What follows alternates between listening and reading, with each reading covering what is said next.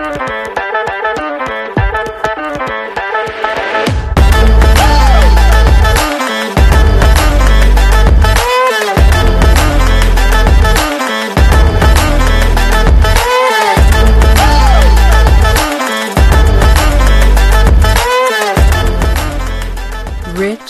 Black woman.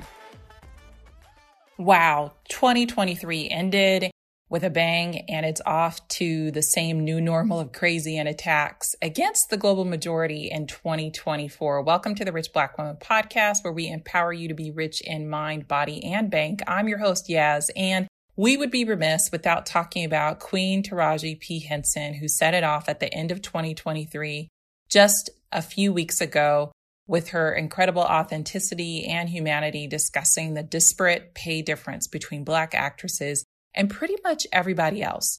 We know Taraji as the acclaimed actress who has starred in multiple box office films that have hit #1 series, the Empire show that she had, which was #1, Hidden Figures, another film that really taught us a lot about history and newfound respect for the women of Hidden Figures, true real-life heroes, Sheroes, Baby Boy, The Curious Case of Benjamin Button, and so many more. In fact, there was a recent article in MSNBC, MSN.com, that stated from their estimation that she has been a part of more than $3 billion in terms of highest grossing films. All of her films combined, when we look at what they grossed over the course of her career, it's been $3 billion.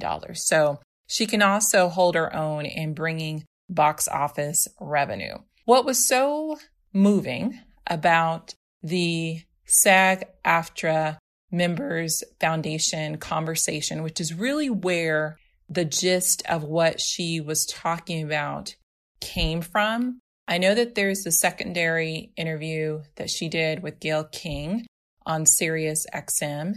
However, I encourage all of you to listen to or to watch on YouTube the actual full hour conversation that she has with Angelique Jackson, who is with Variety Entertainment Magazine, which is like the premier entertainment magazine for everyone in the industry.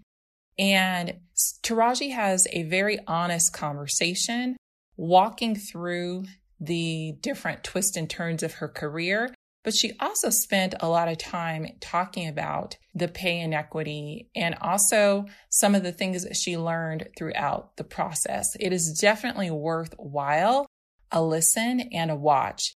And also there's a lot of great nuggets that can be learned from what she shared, and we'll talk about those. So SAG-AFTRA, as many of you guys may know, that's a Screen Actors Guild. And then there's a foundation part to that. And that's what was the stage for this conversation that Taraji had. And basically what Taraji reminds us of is how she is constantly having to remind others in the industry of who she is as an acclaimed actress and also economically, and that she is constantly being lowballed. So I think for most Black women, we've all experienced that across the entire globe, knowing that or discovering that we were lowballed, discovering that somebody who's more junior or someone with less experience and talent is making more than us simply by the fact, and the statistics and the data supports this, because we are women and also because we are Black. And the data does not lie. There have been countless studies, repeated studies that back this data up. So Black women are not making this up. We're not crying wolf. We are not crying victim, because we show up and we perform every day despite all of those odds.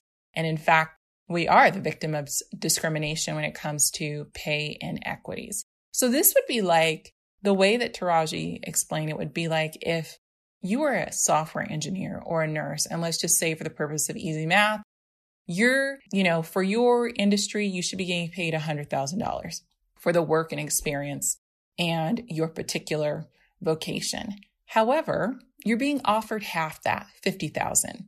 Yet the market rate is $100,000. None of us would be happy with that, particularly if you were good at your job and you've been in the game a minute. And this is what Taraji was tapping into and letting us know, and seeing this wider lens of, for someone of her caliber and her acclaim, she is constantly fighting. And we tapped into that when you heard the emotion in her voice, when you heard the pain and the depths of that and the constant fight that she talks about, that she constantly has to reprove herself again and again. That resonated with so many Black women. The social media sphere went off the charts. Everyone was weighing in because we do recognize this. This is something that is felt not just within Hollywood, but it's every single industry where we are. We are constantly finding out that we've been lowballed. And according to the data, and this is from Lean In, did a study, and they do a report every year. It basically says the same thing, unfortunately. But they say, according to the Lean In study, Black women are paid less than white men and white women. On average, Black women in the U.S. are paid, listen to this, 36% less than white men and 12% less than white women. And that can differ depending on which study, but Lean In is a good source and point of reference. So, for example, let's break this down. So if a white man is making $1, a white woman's making 73 cents, a Black woman is now making 64 cents. That's just, it's unconscionable. And it is really, it's unethical. It's not moral. It's what, unfortunately, this country continues to do. And that is ensure that Black people are not given the economic equity that is due. And we're being robbed. We're being robbed. So the pay gap even widens, you guys, for women who are educated. So for Black women who are educated, you did your thing. You were fortunate to be able to go to college, and you still, it doesn't even help you there sometimes. Even Black women with a bachelor's degree earn 36% less than white men with bachelor's degrees on average. Let that sink in. So that's to all the naysayers that say, well, maybe she doesn't have the same qualifications as her non-Black counterparts. Well, this is basically blasting that lie to smithereens and saying, no, with all things being equal, even still, we are being lowballed initially from the jump for lesser pay. And so that's where the bias comes in. That's where the discrimination comes in. And this is problematic because over the lifetime of a Black woman in her career, in her workplace, she is losing up to, estimates show, almost $1 million over a lifetime. So think about that.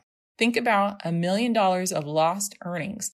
That could be a permanent home for you and your family that then now is passed down from generation to generation. That also could be leveraged to pull out capital to invest in a business or to send children to college or for whatever you want to do with it. I see folks all the time, if they want to remodel their house, what do? They pull money out of the house. So whatever you chose to do, you should be able to do it with. Well, Black women are not being able to do that, which also means that we are being underprepared for retirement.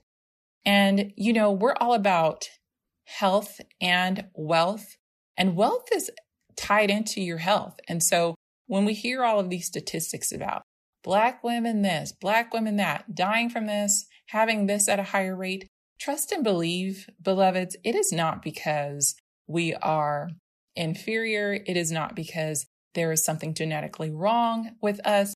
It has everything to do with the experience of being us in a anti-us society.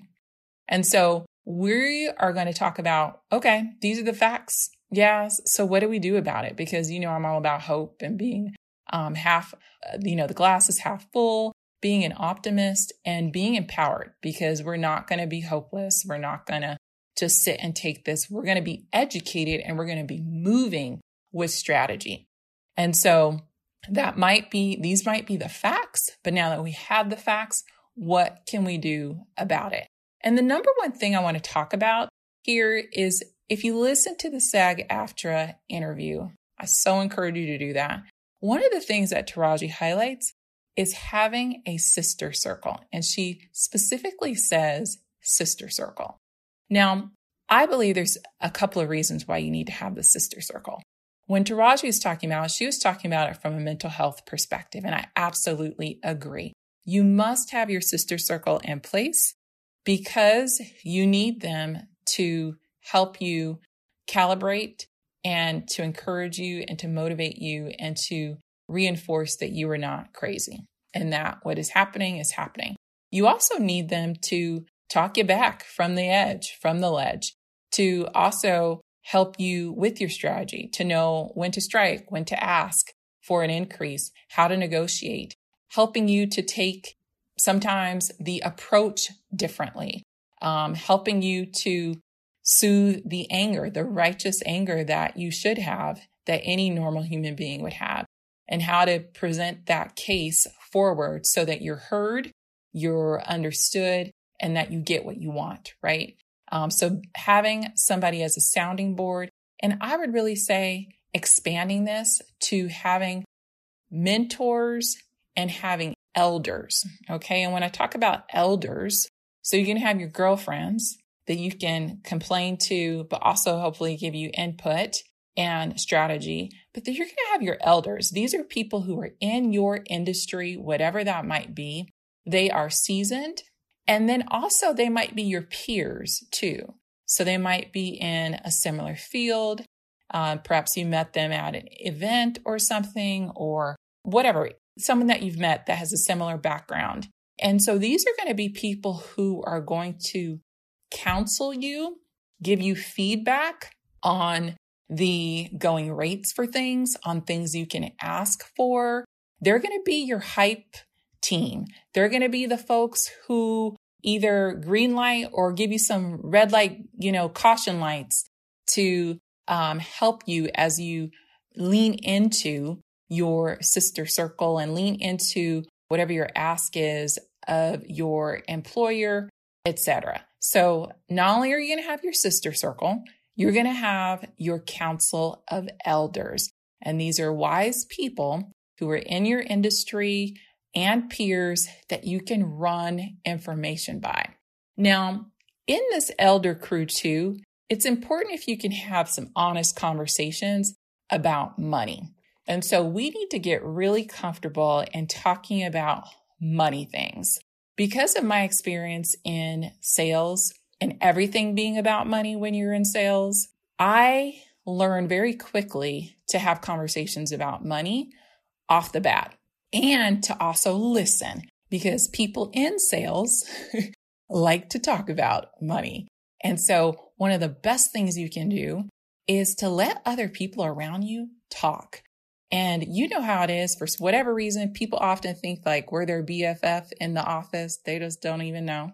And if you listen, they will tell on themselves and give you rich information that you can utilize then for your own leveraging and for your own additional kind of benchmarking within your field and your industry.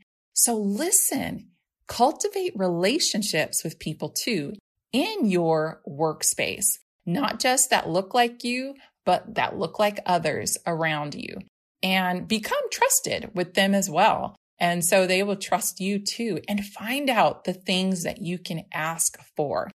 I remember once I was on a flight and there happened to be an executive sitting next to me, and he struck up a conversation, and I found out that he was a high-level senior compensation executive. And the things he told me that high-level executives get, I was like, wait, what?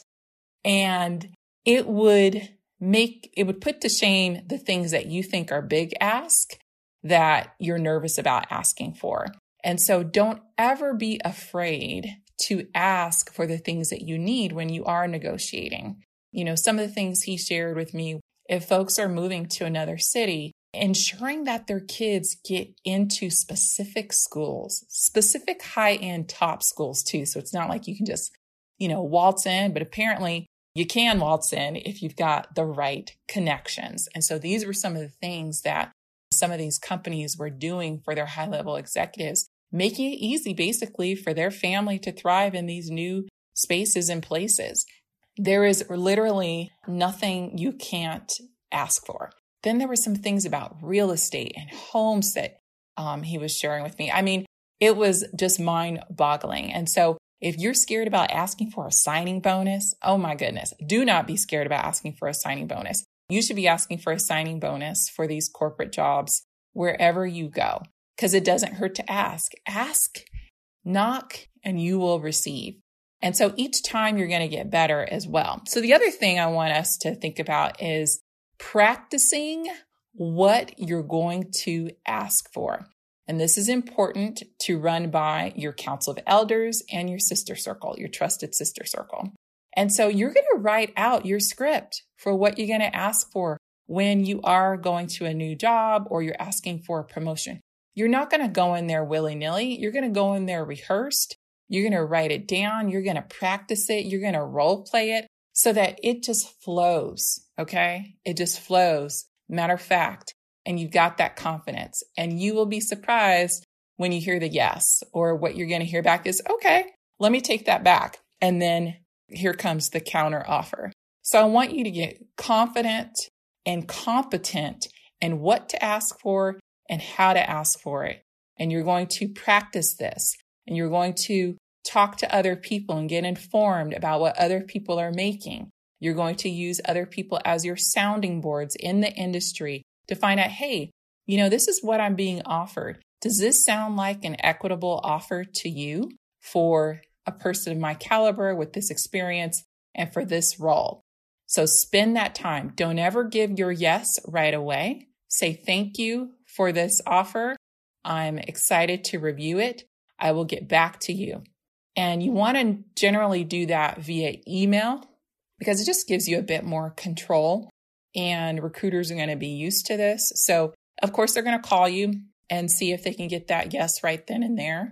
But you're going to communicate back to them via email. You'll say what I just said on the phone, obviously, since they called you, you picked up the line. But then you're going to get back to them to recap what you just were offered on the phone via email. So those are some of the steps you can take. Now, let's kind of go back a little bit to talk about this intense and immense pay differential between what Black women are offered and what white men and white women are offered, right? And on average, I was looking at some data and did the math. On average, for several different industries, and I looked at for teachers, for RNs, and for medical physicians. On average, so these are people who all have the same credentials, they all have the same study and experience, we were discounted 22%. Okay. So if on average we are being underbidded nearly 25%, but you want to come in right at that same level as your non-Black counterpart, you need to be upping that significantly so that then you actually get the fair and equitable offer. So I want to encourage you to do the math, find out if you can, the base of that base salary plus the high of that salary bandwidth, and then do some calculation of where you want to land, and also keeping in mind that you've probably been lowballed, probably at least 20, if not more %. Okay.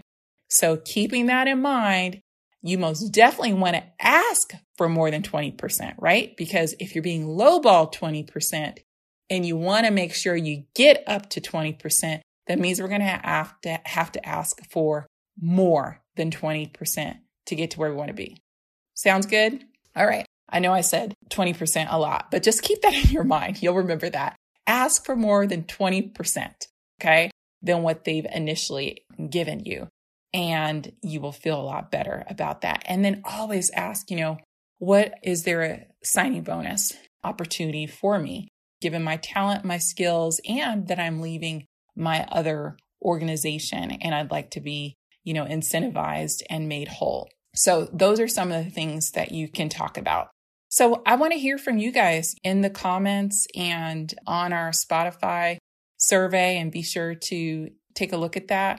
What are some of the things you think we can do to have more equitable pay and to come into the process knowing it's a game, knowing that we need to play chess, not checkers, knowing that we're being undervalued and underestimated, and understanding, the stress that comes with oftentimes being the only person in your field, et cetera, in your company, right? Like there's a weight and there's a cost to that. So how can we make this beneficial to you? So do tap into your wisdom circle.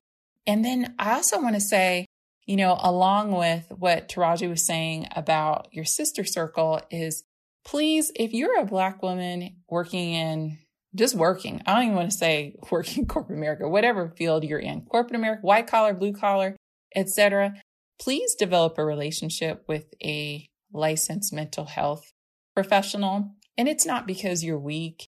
It's actually because you're smart. It's actually part of your self-care in trying to deal with the society today. We're coming right off the hills too of just the tragic loss of Dr. Claudine Gray at Harvard.